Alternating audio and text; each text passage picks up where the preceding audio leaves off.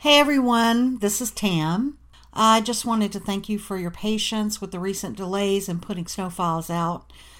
As we said before, my family got COVID and we were very sick, but my son got the brunt of it.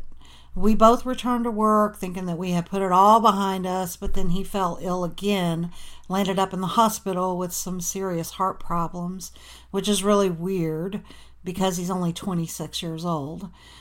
He's better and is being monitored, but COVID has really taken a toll on us, and we just wanted to thank you for your continued support in getting Jamie's story out there and listening to Jamie's story.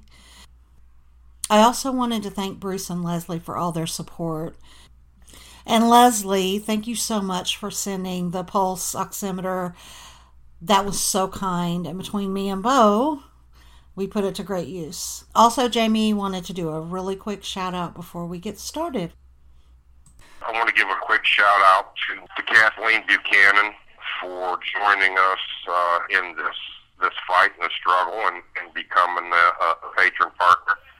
We really appreciate you, and we are so grateful to have you as a part of this. And I want to say one last thing to my friend Ellen. Tammy said she was going to send me some pictures of your new free Jamie Snow gear. I can't wait to see it. I miss you guys, and I really appreciate everything that all of you do to support me and keep me going in this struggle.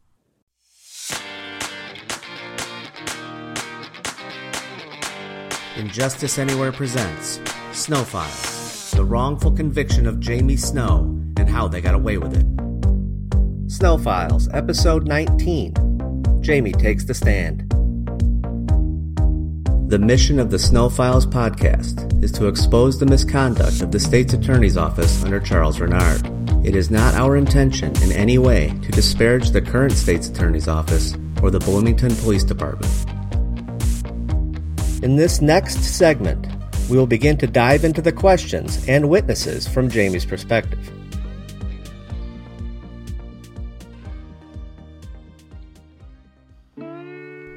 In episode 19, part 2, we are focusing on Jamie's rebuttal to the witnesses who testified against him, starting with Ed Palumbo.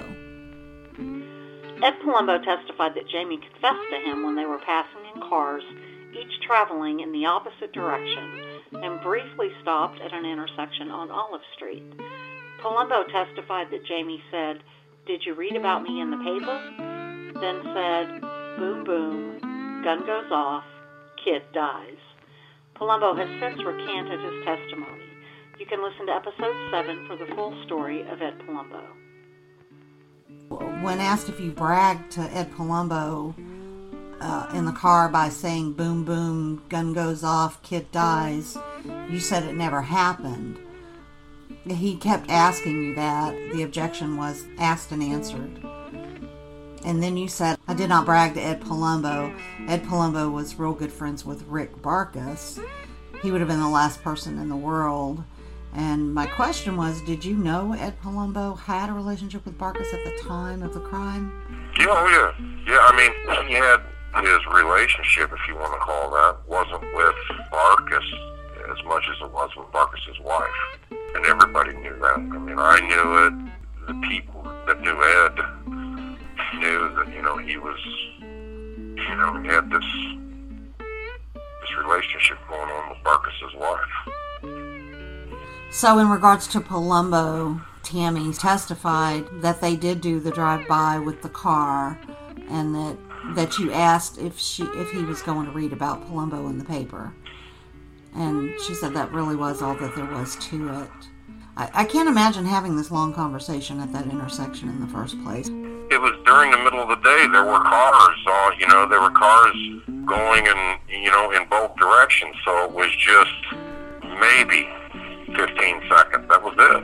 And really, I had asked him, I had said something along the lines of, I read about you in the paper. Because I knew that him and somebody else was out doing some stuff. And so, what I said to him was, I read about you in the paper, talking about him, when he decided to make up his story. I mean, that's what he said. So, but it was, it was actually me telling him, I read about you in the paper. The Reverend Bill Gaddis testified that either on the night of the crime or the next night, he went over to Denny Hendricks' apartment to see his brother, Garen Bradford, and that Denny Hendricks, Frank Turner, David Shepperson, Jamie Snow, Bobby Hendricks, and a guy named Mike were all in the back bedroom crying, and Gaddis asked who died, to which Frankie Turner responded, Jamie shot the boy at the gas station, and that Jamie just bowed his head and didn't say anything. They called it a confession of omission. Several friends and family members of Gaddis state that he was a known liar, and his story is disputed by everyone that was allegedly in attendance for this event, and it was never corroborated by anyone. You can listen to episode 16 for the full story of Bill Gaddis. You testified that you went to Denny's house on Lee and Market Street quite a few times. And when Bernard asked you if you knew the people who were supposedly at the house, you stated you knew Bobby and Todd Hendricks, Garen Bradford, and Frankie Turner, but never had met David Shepperson or the Reverend Bill Gaddis in your life. I mean, is there anything that you could have done to contradict that assertion? No, I don't know how I prove that I didn't know somebody. I never knew him.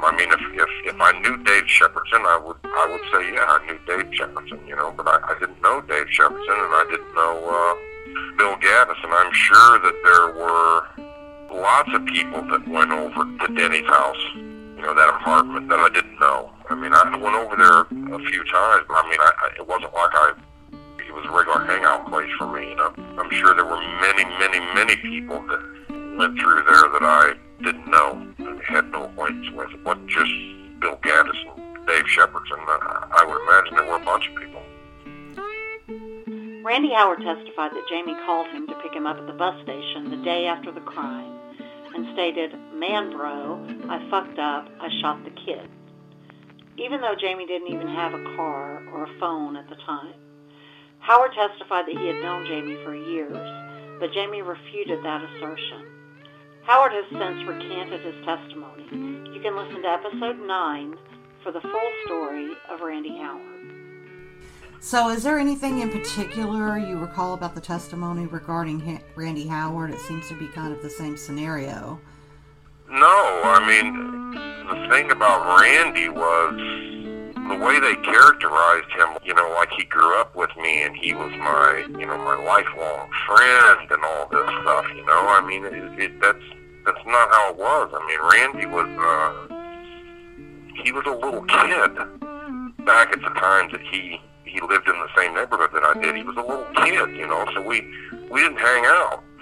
They were trying to portray him like he was, this lifelong friend of mine, and I had tried to get Pat and Frank to dig up the evidence that showed that he lived with his grandma, I think.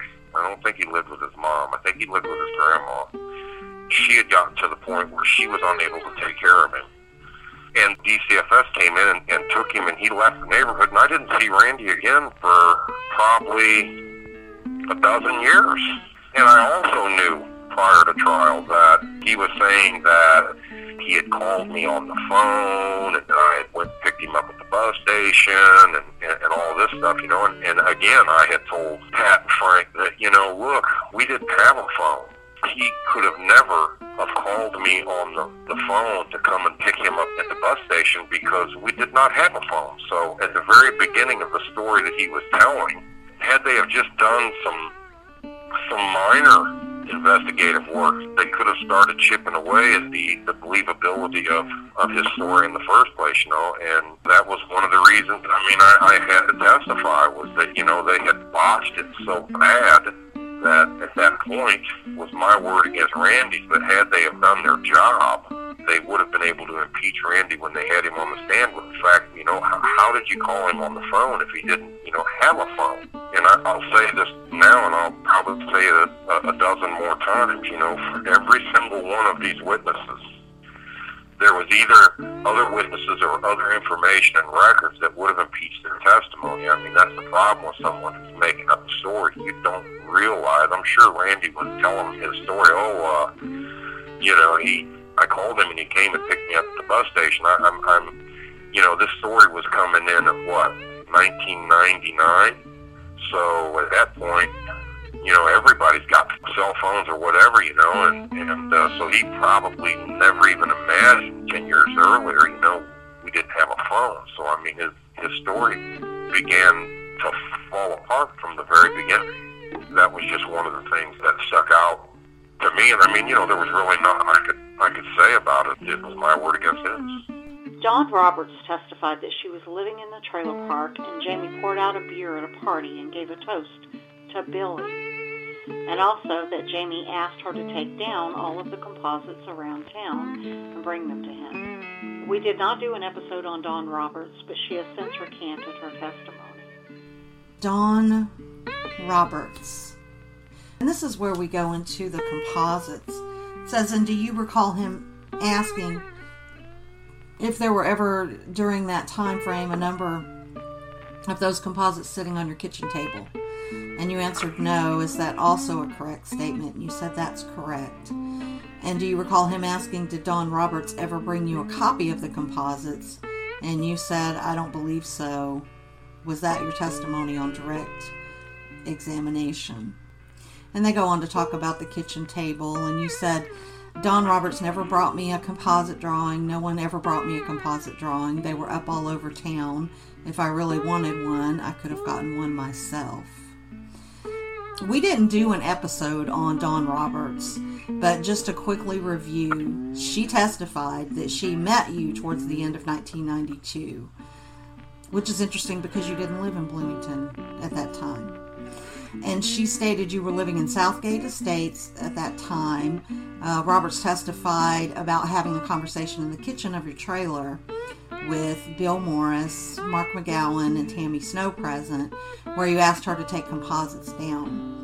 She stated that she did and brought them back to you, and there were other flyers of the composite on the kitchen table. The other significant testimony from Roberts was that you, Mark McGowan, and a neighbor from across the street, and several other people in the yard, were in the yard, and you had poured out a beer and made a toast to Billy Little. Now, she would have been about 16 years old at the time. And in Tammy's testimony, Tammy Snow, your wife, also testified that there were no composites on the kitchen table at any time. So, do you want to speak to that testimony? Dawn was pretty much in the same vein as everybody else. Her original statement should have been used to impeach her. I mean, when she first came up with her story, she was saying that she had, the crime happened in the fall, and this was the spring, so it hadn't been very long at all. So she was implying that it was 1992, right? And like you said, we didn't even live in Illinois in 1992, so that couldn't have happened. When she was testifying that we were pouring beer out, toasting Bill Little, and, she was coming to the house, and we were having these parties at the house, and all these people were over there.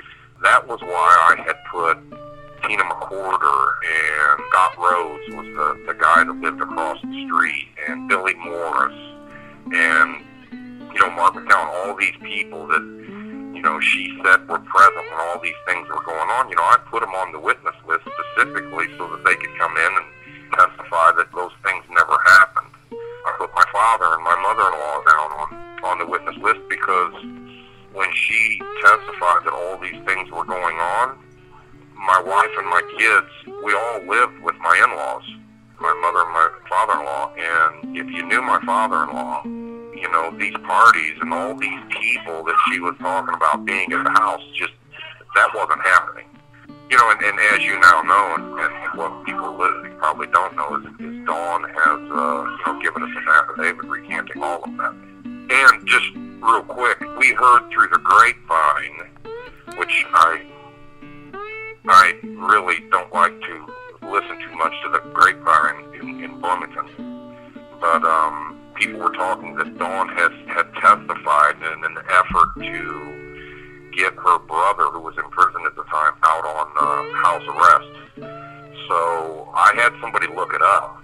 His name was Kelly Roberts, and right after she testified, he was actually released from IDOC on house arrest. So in this case, when it comes to deals and wheeling and dealing and people getting things, where there's smoke, there's probably fire. So she did specifically say in her testimony that she met you towards the end of 1992 and stated that you were living in Southgate Estates, because so none of this could have happened during that time because you weren't there. No, we weren't even in the state of Illinois at the end of 1992. So. Convicted rapist Bill Moffitt testified that Jamie confessed to him while they spent one night in a cell together while being transferred from McLean County Jail to Joliet. Moffitt's story grew over time until it matched the state's theory. You can listen to episode 10 for the full story of Bill Moffitt. Bill Moffitt, you testified that you did not offer him to go stay with your sister in Missouri if he ever needed a place to hide out, and that you never bragged to Moffitt about the crime, and didn't make any references to him about smoking crack, smoking a pipe, or needing money. Is there anything particular about his testimony that you wanted to share? First off, if you knew my sister, I wouldn't be sending a total stranger down to her house. I mean, it's just asinine to believe that. And one of the things that Moffitt said in his testimony or in his statements was that we were out and we needed some money, and we had pulled into that gas station to get gas. As we were getting gas, that's when we decided to rob the gas station. That's a complete contradiction to everybody else that testified. But, I mean, again, Moffitt's statements, should have been used, because his statements, his original statements, everything that he said in his original statement to the police, none of the details that he ended up testifying to years later, he didn't say any of it. And he was just another person who, I was telling Frank Pitzel, asked this dude to give us some names, since he'd known me for all these years, and he'd seen me around town.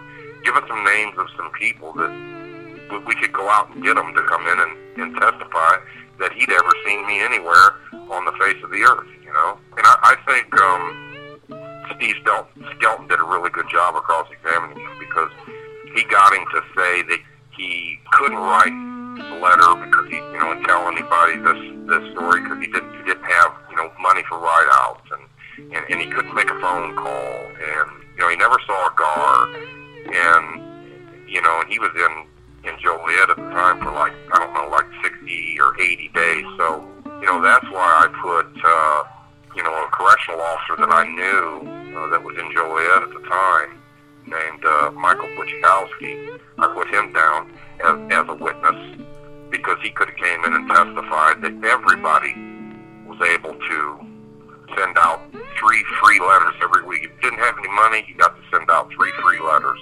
Everybody had access to the phones, and the only way you could go a day without seeing a guard is if you were blind. They come around and they do count 3 times a day, and that's why Buchkowski was on the list, was to come in and testify to those things. Had they have used Buchkowski, and believe it or not, Frank Pitzel told me that they checked with IDOC, and Buchkowski no longer worked for IDOC. Fast forward, I'm convicted. I get here to Stateville. They put me in a cell house in orientation.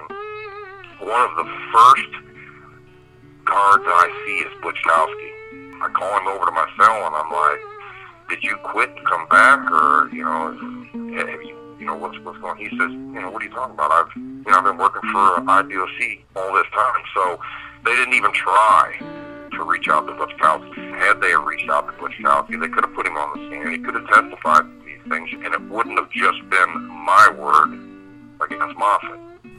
What's interesting to me about Bill Moffitt's testimony is when the state was cross-examining you, they didn't bring up any of that. They only brought up sister with Missouri so they could bring up, in my opinion, hiding out. And they brought up references to smoking crack and bragging. Those are the three themes within, it seems to me, that just run through this testimony. They're always bringing that up. Let me point out one thing, though, right? They never did put one person on the stand that ever testified that I smoked crack with them. Not one. You know, they could get these people to testify to all this other stuff. You would think they would have been able to get one person to testify that, you know, I was this drug user, and they weren't able to do it because it was a lie. Ronnie Wright testified that Jamie confessed to him while Jamie was awaiting trial in county jail. He has since recanted, stating that he and Jamie got into a fight over a game of dominoes and that he was kicked out of the pod. Wright stated in his affidavit that he was just trying to get back at Jamie for getting him kicked out of the pod. We did not do a full episode on Ronnie Wright, but he contacted Tammy Snow, stating he was riddled with guilt over falsely testifying and wanted to make things right. That's when he recanted. His affidavit stated that everything he said on the stand was a lie. So you never told Ronnie Wright to avoid talking about smoking crack in Florida because the police might think that it has something to do with the robbery, the murder of Bill Little. What was that like? No. That question was weird. No, I never told Ronnie that, and you know, as we all know now, Ronnie has also given an affidavit and recanted his testimony. That was clearly just the coaching by the state to get their witnesses to talk about these drugs, you know what I mean, so they could, I guess, make me look bad, I guess, you know, but no. And like I said, you know, Ronnie has now recanted. Ed Hammond testified that Jamie confessed to him when they were together in Centralia prison. He has since recanted, and evidence not revealed to the defense before Jamie's trial proved that he received a deal in exchange for his testimony. You can listen to episode 11 for the full story of Ed Hammond. You testified that you never said to Ed Hammond that you had been in need of money for drugs the night of the murder. In fact, you stated, "I deny that. That is a rumor that has been circulating around this town since the crime happened, and everybody has known that." They spent a lot of time questioning you about when you were on the road crew in Centralia as well. It's obvious that they were trying to create this window of time, much like they did with Tammy Snow from the grand jury. Well, I wasn't, you know, it's not like I was watching him every single second of the day, but no, he didn't go anywhere. I think that they were trying to create this window where you may have had access to Hammond. You stated you were at work, so you were unable to go to the morning and afternoon yards. And they went on to ask you if you worked 7 days a week and so on. Like, did you ever go to the yard? Was there any opportunity? And there was some interesting testimony here where they questioned you. Isn't it also true that the residents of the East House, even if they didn't live in one of the units that wasn't supposed to go to the South Yard, could have nonetheless gone to the South Yard? And you said, I really don't know. They had to get by a couple of guard towers and some buildings and maybe some fences. I would have to say it's unlikely.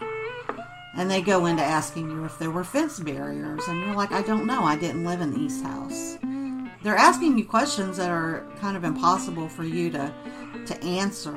You land up saying, I'm saying me and Ed Hammond didn't have contact in Centralia when on the yard, in the chow hall, in the commissary, in the gym. I was never aware that Ed Hammond was in Centralia until I read his statements in the discovery.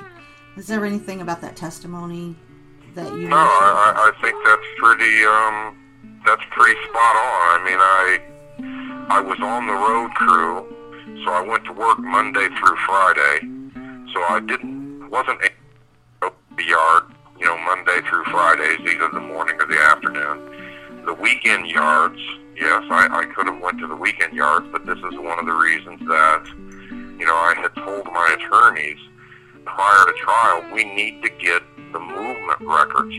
We could have tracked Hammond's movements and my movements. He was only in Centralia for 6 weeks. So we could have tracked his movements and my movements for that 6-week period, and it would have shown that, we were never together anywhere in the the Centralia Correctional Center. I never saw him, and now we know that Ed has given us an affidavit, and he's admitted, that everything that I was testifying to on the stand was true. And what's really disgusting about that is the state's attorney knew that she was hiding evidence about the deal that Hammond got to testify. So yeah, there's really nothing to add to it other than now we have an affidavit that absolutely corroborates what I was saying. Bruce Rowland testified that Jamie confessed to him when he was in prison when Jamie was on a court writ. They were in the same prison for less than 2 weeks. Rowland said that Jamie told him he was at a party at the Whitmers near the gas station, went to buy cigarettes, and decided he didn't want to pay for them. Rowland went on to testify that Jamie left the gas station, but went back later, shot the kid because he had a smart mouth, and took the money and cigarettes. We know now that Rowland was in serious trouble and was facing an extended sentence in prison for felony DUIs. Rowland was sentenced to less than 5 years for multiple felony DUI charges. You can listen to episode 12 for the full story of Bruce Rowland. So you were also adamant that you never spoke to Bruce Rowland. They kept trying to nail you down in the testimony that you were in segregation unit in reference to Rowland. You countered by saying you didn't know what the unit was called, but you did say you were free to roam the building you were in. Did you think that gave them an opening to say Rowland had access to you? I was always under the impression that you were locked in your cell and didn't have access. The cell block in Logan was an open cell block. You had a day room, you had an area where they had like a pool table and a ping pong table and some chairs. They had a TV, and then down this long hallway were the cells on both sides. We were locked in that cell block. So when I'm saying I have the ability to move around, I could move around within that cell block. I was there on a court writ. I wasn't in population with the population guys, which is what Bruce Rowland was. He was a population guy. We weren't with the population. We were separate from the population. So we didn't go to yard. We didn't go to the chow hall. We didn't leave that unit for anything other than maybe to go to the healthcare unit, but we were by ourselves and we were separated. And that building that I was in also housed people that were in segregation. It was like a it's like F House here. F House is a 4-gallery cell house. They've had SEG on one floor, then they've had guys that are on Ritz on another floor, and then they've had population on another floor. So you're separated. That's how it was. And I never saw Bruce. I never left the cell house. I was in that pod, in that cell block the whole time. So he said, though, that he had access as a trustee to clean or something to mop floors in that cell block. No, he never came into that cell block.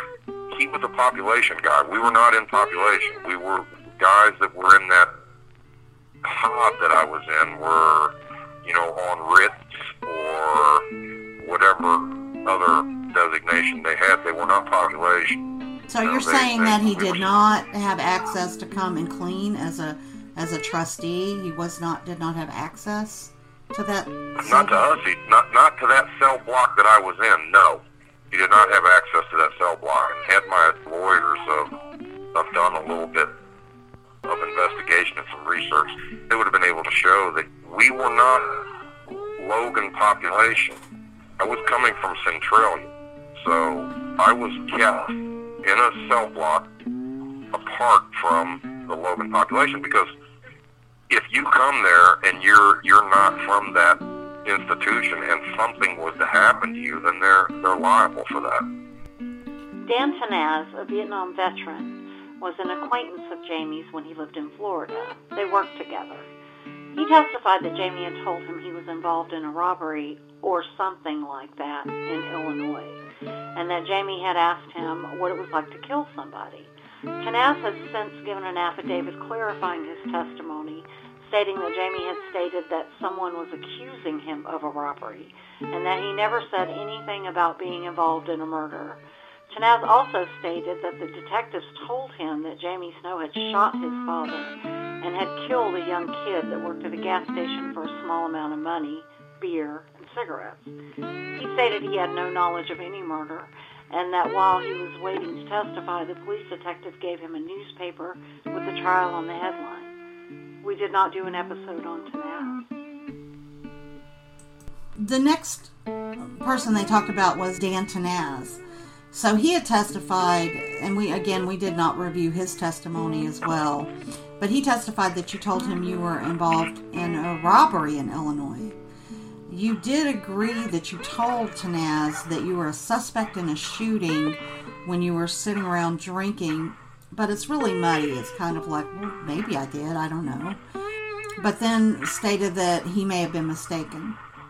The state kept trying to say that you told him you were involved in a murder in Illinois, but actually that's not what he testified to at all. There really wasn't much else to his testimony except critically. Tanaz stated these conversations happened in the summer of '95, but you were still in prison at that time. Is that correct? Yeah. He's like Don Roberts. He was given statements that, these conversations or these things took place, at a time when I wasn't even in Florida. Do you feel like he lied or that he was mistaken? Because it seems like a little bit earlier in the testimony he was talking about 97, and then he says 95, and he doesn't seem like he's trying to. I don't know. I really honestly don't know. I do know that Dan has now given us an affidavit that recants his testimony. I don't know why or how they were able to get Dan to testify. I have no clue. But he has since given us an affidavit and recanted, and that's what matters. Do you remember having a discussion with him about a robbery No. or a murder or shooting somebody? No. What was interesting to me about his testimony is that he stated that you had asked him what was it like to kill somebody. And had you killed somebody, it seems like you would have known and not asked that question. True. That's a good point. I mean, did I ever tell Dan that, I was a suspect in a homicide case in Illinois? It's possible. I might have. I mean, I knew it. I knew that I was a suspect. I mean, they'd forced me to stand in a lineup, so I knew it. I never said I did it.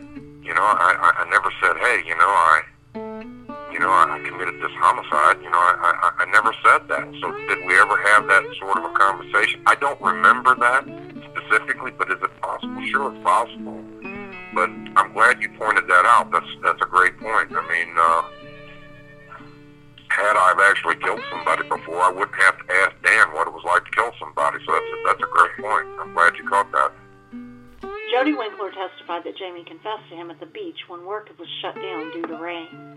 You can listen to episode 15 for the full story of Jody Winkler. Your testimony was that you never went to the beach with Jody Winkler and had a conversation with him about the Clark murder. And you said you felt sorry for him. What was behind that statement? Jody was a drug addict. He was a drug addict, and I was introduced to him by somebody else that said he needed a job. I had my own little tree service thing going on, and I needed help, and I started working Jody, and he was a good worker. I'd come out in the morning and he'd be there waiting on me, and it took me about a week before I realized, that this dude had a drug problem. I came out one morning and he wasn't there. He was there every morning for like a week, and he wasn't there. I'm like, damn, I'm going to have to go pick him up. And I went to take my garbage out, and I walked in the alley, and he was laying in the alley asleep, so I woke him up, and he came clean and told me what was going on. He was really, really bad into drugs, so I felt sorry for him. And I told him, I said, look, this is what I'm going to do for you, man. I said, I'm going to give you $20 a day, and I'm going to keep the rest of your pay. And I'm going to let you stay here. I'm going to feed you. I'm going to do all this, right? And then after 30 days, I'm going to give you all your money, and you're going to have to figure something out because I can't have that shit around me. I had my kids around, and I couldn't have it, and I felt sorry for him. And let me be very clear about something. I lived in Florida for quite a few years, and never did I say, hey, it's raining, let's go to the beach. Never happened. Kevin Shaw was a former cellmate of Jamie's who came to live with him in Florida after he was released from prison. He testified that Jamie confessed to him, but now we know he received a federal downward departure in exchange for testifying against Jamie. You can listen to episode 15 for the full story of Kevin Shaw. They seem to go in depth about investigator Casanoli's report about the interview with Kevin Shaw. And I know we're going back to this, but it wasn't focused on Shaw. It was focused on Trees Unlimited and your business relationship with Dave Coley. What was that about? Because they went on and on about your relationship, and did you own the place and did you not own the place, and something about a chipper, and it just seemed to kind of go off the rails. What do you know what they were getting at? I have no idea. I really don't. I never understood that myself.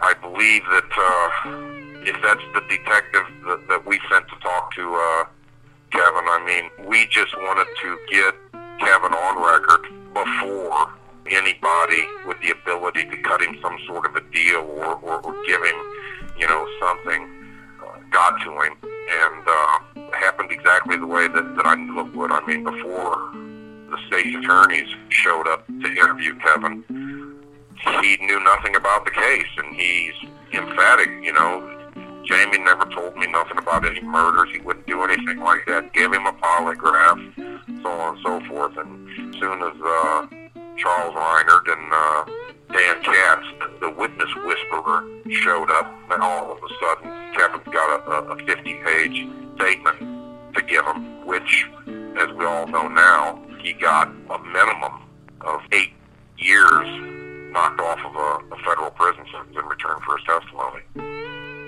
Mary Burns was a correctional officer from McLean County and testified that Jamie told her when he was in county jail awaiting trial that he and Susan had committed the crime. You can listen to episode 17 for the full story of Mary Burns. You testified that you got along well with Mary Burns, the correctional officer in McLean County when you were waiting in county, and that you may have talked about your flight.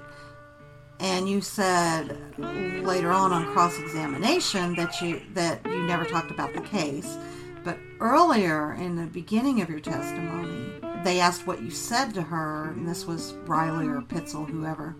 You said, I was talking about a couple of different things, and the conversation was flowing between one thing and the Clark. And I was trying to, explain to her why I thought I was a suspect. And I was relating to her something else that had happened totally different than this case.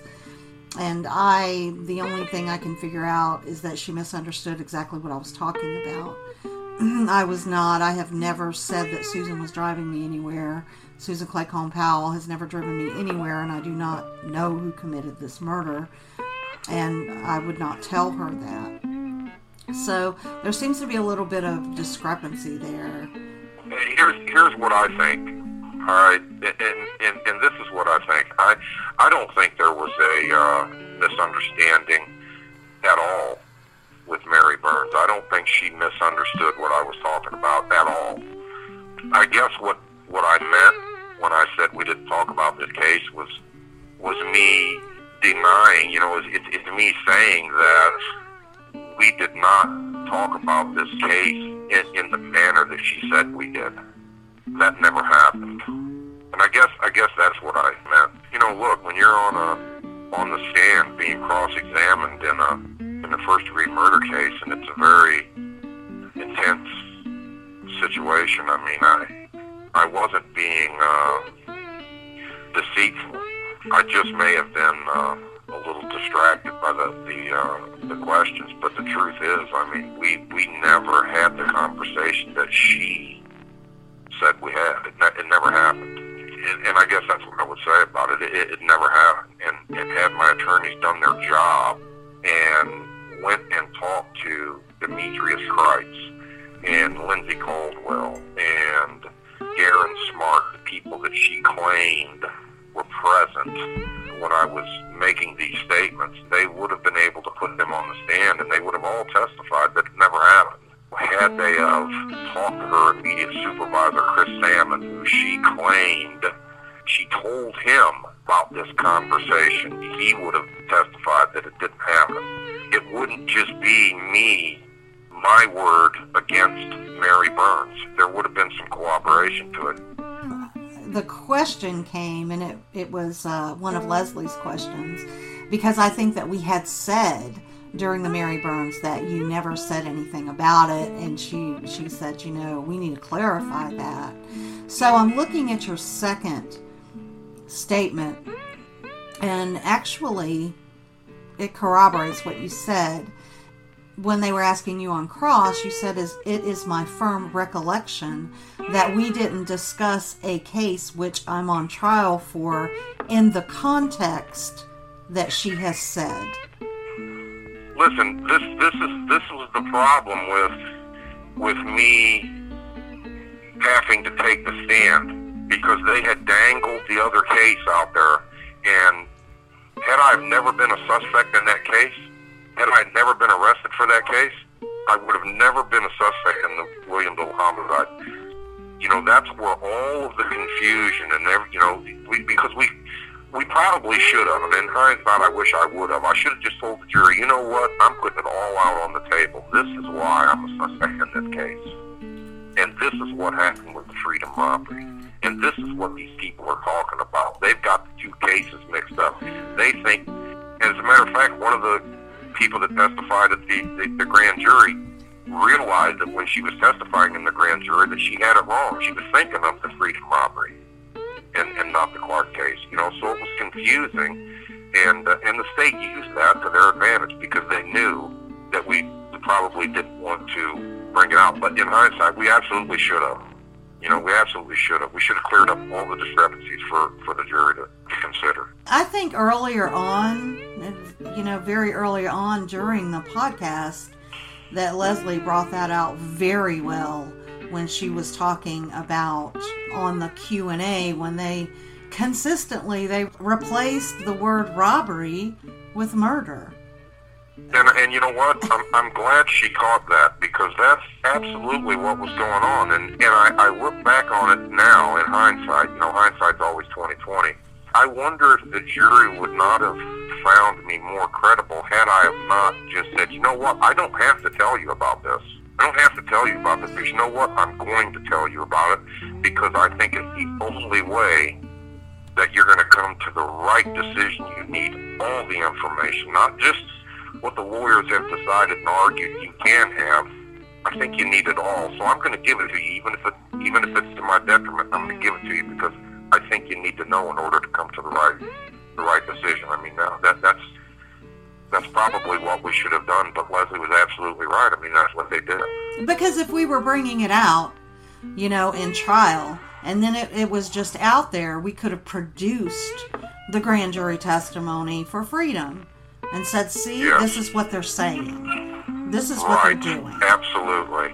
Yes. And it would have been very easy to produce documentation, to show that they were replacing what they said about Freedom with the Clark station. Absolutely. No doubt about it. You're 100% correct. Tim Powell testified that his sister Susan Powell, Jamie, and Tammy Snow stopped at Freedom gas station about 3 or 4 weeks before the Clark station crime, and that Jamie got out and bought some beer and said he was going to rob the place. He said that they rode around by the Whitmers and that Jamie got out and talked to Brian Whitmer. We did not do an episode on Tim Powell. The last question I wanted to ask you about is Tim Powell. That was your co-defendant's brother. Now, we didn't go over him either. Tim Powell testified that a few weeks prior to Easter 1991, that you, Tim, Susan, and Tammy were riding around and stopped at several gas stations. And Tim Powell made it out like you were casing them. He also stated that you stopped by Brian Whitmer's and spoke with Brian Whitmer. So both Tammy Snow and Susan Powell vehemently disputed this in their testimonies.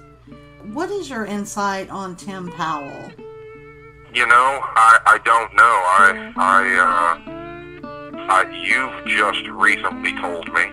I didn't even know this until just recently, like within the last month, that he had pending criminal charges. I did not know that. We did not know that at the time of trial. They did not turn that over. That's another one of the things that they hid from us, was the fact that Tim Powell had criminal charges pending.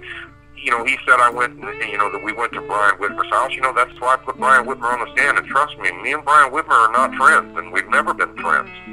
And when I read that in his statement, I kind of laughed, because I'm like, that's just laughable. I mean, I would never go to Brian Whitmer's house. When Brian came in and he testified, no, never happened. So, I mean, I deny it ever happened, and Tammy denies it ever happened, and Susan denies it ever happened, and Brian Whitmer denies it ever happened. I mean, I don't know who else I can get to come in and testify that these things didn't happen. I'm going to assume that, and I don't have any evidence to back this up, but I'm going to assume that perhaps the witness whisperer went to Tim and was like, we don't want Susan, we want Snow. So if you can help us get him, we're not worried about her. And maybe that's why he did it. I don't know.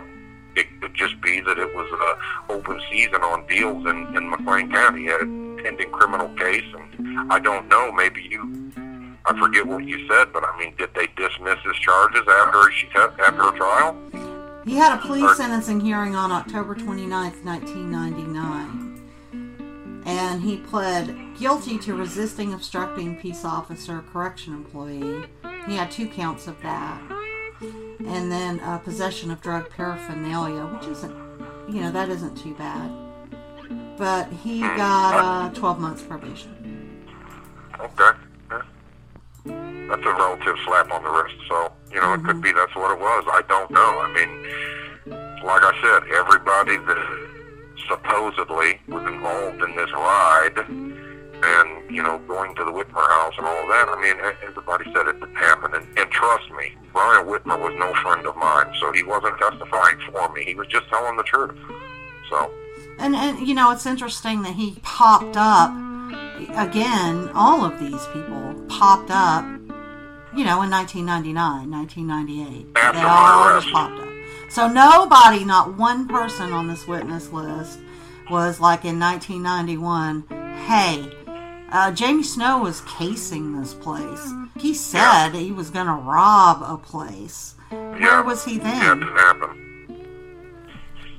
It didn't happen. So, like I said, I'm surprised they didn't take an ad out in the paper and say, if you'll testify against Snow, we'll let you go. I think that's all it was. I mean, it was open season, and everybody knew that if you needed a deal, if you were in trouble, now's the time to come up with a story. And that's what happened.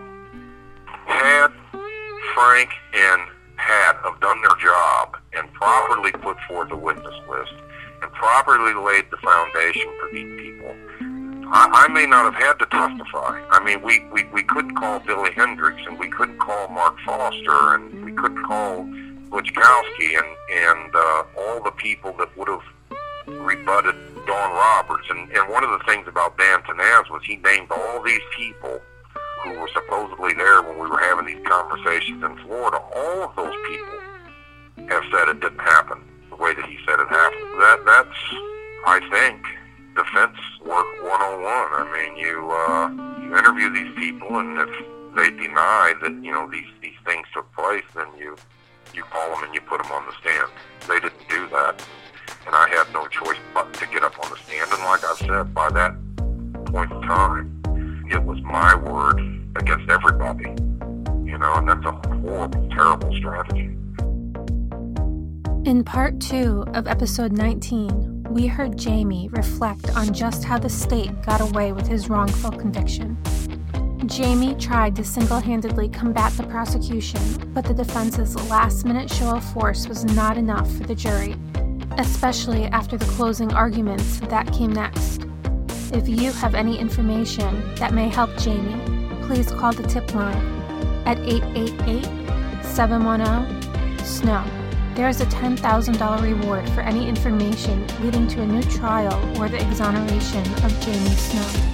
The tip line is free and confidential. Want to join the Jamie Snow support team? Become a patron for as little as $1 a month. Just go to snowfiles.net and click on Be My Patron on Podbean. All donors will have our undying appreciation and acknowledgement on the show. The highest tier donors will be invited to host a QA segment. Funds are used to cover our administrative costs and to keep Jamie in the media. After Jamie took the stand and the defense rested, the prosecution took one more stab at it with their closing arguments. Prosecutor Tina Griffin recounted witness testimony with her own words and implications, with her own twist, to build a web of lies. Her convoluted narrative was so weak that if one witness was pulled, they'd all crash like a house of cards. We're going to show you that domino effect. That's next time on Snow Files.